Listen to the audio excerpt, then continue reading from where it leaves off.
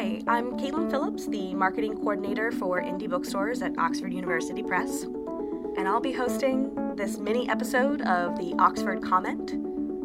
On the last episode of the Oxford Comment, we talked about the rise of narrative nonfiction. For this minisode, we've invited Adam Sonderberg of the Seminary Co-op to gain an understanding of how his bookstore has engaged with the rise of narrative nonfiction. So let's hear more from Adam. I am a manager of the Seminary Co-op Bookstore. We're a cooperatively owned bookstore in Chicago's South Side, and we've been around since 1961. We are on the campus of the University of Chicago, but we not only support the university community, but the greater South Side and readers the world over. I've been a bookseller for almost 20 years now, and I've been in this position for almost 4, and I couldn't imagine being anywhere else. Obviously, you guys have a huge collection and are bringing in things both for classes and for, general audiences.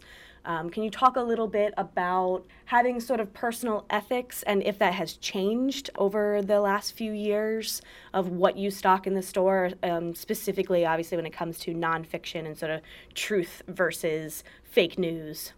So I'm the manager of the Seminary Co-op, and then our sister store, 57th Street Books, which is more of a general interest bookstore, a neighborhood bookstore, which is about 250 yards from our front door, is another component of the bookstore mosaic, or whatever you want to call it.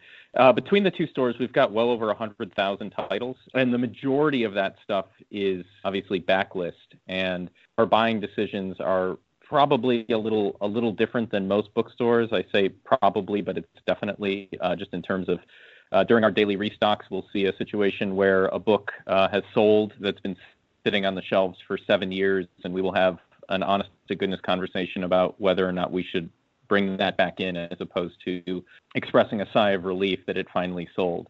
The co-op is kind of a different animal all the way around, so a lot of my responses to these things are really going to be specific to not only kind of academic bookstore culture, but the co-op more specifically. As far as thinking about personal ethics, we really privilege institutional values over personal ethics. We really don't bring that to bear on during frontlist buys and just in general buying and restocking decisions. And we keep that out of the equation as much as possible. Obviously, there are going to be like unconscious forces at work. There could be, something popping up in the news that feels really topical that might cause us to sort of respond personally in a certain way. But we don't really bring that to the workplace, and hopefully it doesn't reflect for better or worse on the shelves. We really try to be as agnostic as possible. Part of the prompt that you had put here was asking about Sean Spicer's book, and now I know that he was kind of a topic because of his speech at this last BEA, and you asked whether or not, say, for example, we have his book on the shelf, and we don't. And for us, the decision not to carry that had to do more with like demographics, what our readers are looking for versus any kind of personal feeling, ethics, bias, or whatever. That being said, if anybody came into either of the stores at any time and asked for a copy of that book, we would be happy to order it. If we received another request, we would order that, and then we would probably just bring it in and stock it because we're interested in reflecting the interests and needs of the community, and this is one of the ways by fielding requests for special orders that we learn from them. So it's a real symbiotic relationship. While obviously we're curating the experience, we're also totally open to feedback. So we were kind of talking on the podcast about this phenomenon of sort of pre-publication excitement.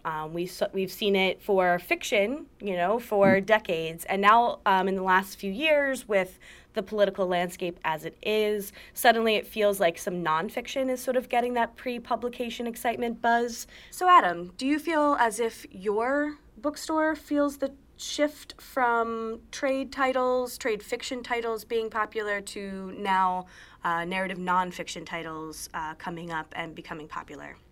For us, we haven't really noticed a shift because we're, academically oriented. So in terms of these like micro trends and things that we've seen over the last year or 2, 3 years in terms of a shift to nonfiction, I mean, that we're just sort of largely impervious to it, but obviously not oblivious to the trends. We read a lot of the trade publications and things like that. So as far as seeing something specific like that, we haven't necessarily seen it. It's not necessarily reflected on our shelves because we're just doing what we always do.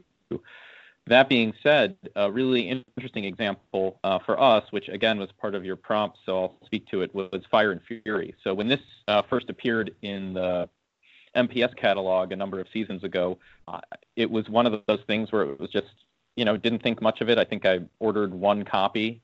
I didn't know that this was going to be anything. I hadn't, there was really sort of no buzz, and then there's all this stuff that's growing, and then it's becoming part of this national conversation that's involving First Amendment and all of these things. And so basically whatever surrounded that book became exponentially greater than the contents of the book itself. But so then as a result, we ended up ordering up and massive quantities. We got in on the first printing, and then we increased our reorders during the second printing, and obviously all of that has tapered off now, and it's just become another book. But that's a case of something where I think not even obviously the publisher anticipated what that would become. And then we were basically taking kind of a reactionary stance to it, but sort of reacting to the larger conversation, not one from our sales reps, but one from, the news. Was there a book that the store outright refused to sell, or have you ever had a customer complaint about selling or stocking a title? So the first question, outright refused to sell, absolutely not. We would never refuse to sell anything. So no. Second question, so we basically, based on the constituencies that you just mentioned, in addition to just having kind of a vocal and engaged larger Southside community, we receive the occasional bit of feedback regarding our curation. So that could be anything from the framing of displays, how we choose to title or corral books into displays, to specific titles. And so we can receive this news in myriad ways. So someone will come up and say something at the front desk. Someone will send an email. Someone will do something on social media. So in all cases, we invite conversation, welcome the engagement. The idea behind that is that we kind of want to be like an antidote to or a respite from overtly negative and impulsive comment culture. I don't really know how else to put it, as opposed to trying to really engage a community, real or virtual, in a discussion. And so we're really about engaging the community. We have our annual member meeting. We have many different ways for members and non-members alike to engage with us through comment cards, emails, a general email address, this and that. So yeah, we've received a lot of feedback. In all cases, we respond directly. We hear out what people are saying, and in some cases, we'll respond by doing something, and in other cases, we'll just thank them for their comments. And it's just not something that jives with our institutional values. Can you talk, Adam, a little bit about the process of hand selling to customers? Does the store have any particular tactics, or any of the booksellers have particular tactics that you can chat a bit about? Sure. So we have between the two stores, we have almost 24 booksellers. They have a pretty wide variety of reading experience and interests. And so recently we came up with this idea of corralling all of these interests into a spreadsheet, and it's called the Staffpertise document. And it's something that's shared with all of the booksellers, and everyone is sort of invited to contribute 3 categories that they know incredibly well and can speak confidently about, and 3 categories that they're interested in and can speak with some level of comfort. And so this is for all the booksellers at 57th and the Co-op, and it's shared with everyone. And the idea behind that is that somebody who's upfront helping, if they're receiving a question about, 18th century German philosophy and just don't feel completely comfortable answering that question or providing a recommendation with any measure of authority, then they know that there are 2 people on staff, as I'm looking at it right now, who can answer that question with confidence and really provide world-class bookselling. Despite being a rather large store, we also work in pretty close quarters, so it literally could just be a question of handing off a customer, a phone call, or whatever to someone else who would be able to field that with some authority. We sort of think ultimately that bookstores, broadly speaking, they should be spaces that invite this robust conversation, idea exchange in a respectful manner. So I guess the final one, like I said, would be specifics to seminaries. So if you want to talk a bit about some specific titles that either over, the decades and decades that the seminary's been open has been successful for you, or if you want to be more specific to, this past few years, go ahead and give us your title specifics on some really bestsellers. So our front table, which is kind of a storied part of the institution, has been around since the beginning. It houses 108 titles, depending on the trim size, and a lot of those books it's all nonfiction, hardcover nonfiction, primarily academic presses. And then in addition to that, we have almost 600 display spaces throughout the front of the store and in the stacks. And so there's ample space to display and celebrate these types of titles that we're talking about.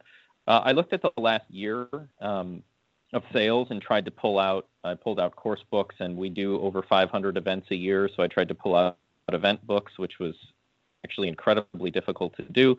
The list is interesting not only because it includes one of your books, but because it kind of reflects or actually closes the circle perfectly on this conversation about the things that are sort of happening now and what people want to be reading about to sort of better understand what it is they're living through or living with or fighting against or fighting for. So 5 books that pop out, all nonfiction. The first one is Timothy Snyder's On Tyranny, which is just a little pocket-sized book that we had both at the information desk and on an end cap, and we've just sold dozens of those. The next one is one of yours, which is called The Death of Expertise by Tom Nichols. But the next one, which is James Scott's Against the Grain, which was done by Yale. This is a book just to give you an idea of how the speed with which we operate at times. This book came out a little over a year ago in hardcover, and it went immediately onto the front table, and it wasn't doing very well. And then we moved it to another display, and then it started doing well. So then we put it back on the front table, and the paperback came out last week, but we sold the last hardcover off the front table the day the paperback was released. So this is one of these things where the book really kind of has a long tail, and it's going to continue to do very well in paperback, and we'll continue to support it. The next book is Richard Thaler's Misbehaving. As you may know, he won the Nobel for economics and is a professor at the University of Chicago. This is a book that came out in 2015, but in light of his award, has really taken off once again. Then the last book, which is a Princeton University press title, which is also on the front table and is coming out very soon in paperback, is called Hitler's American Model. And this is a book that's done incredibly well for us, probably for all the wrong reasons. If you think about, people just want to know maybe what's going on now, or but looking at examples and seeing kind of the cyclical nature of history is, I think, kind of what this list reflects. I mean, it's kind of a cross between long and short histories. Those 5 titles really sum up a lot of what our customers are interested in. All right, that was great. Thank you so much, Adam, for joining us. Thanks so much for having me. I appreciated the time.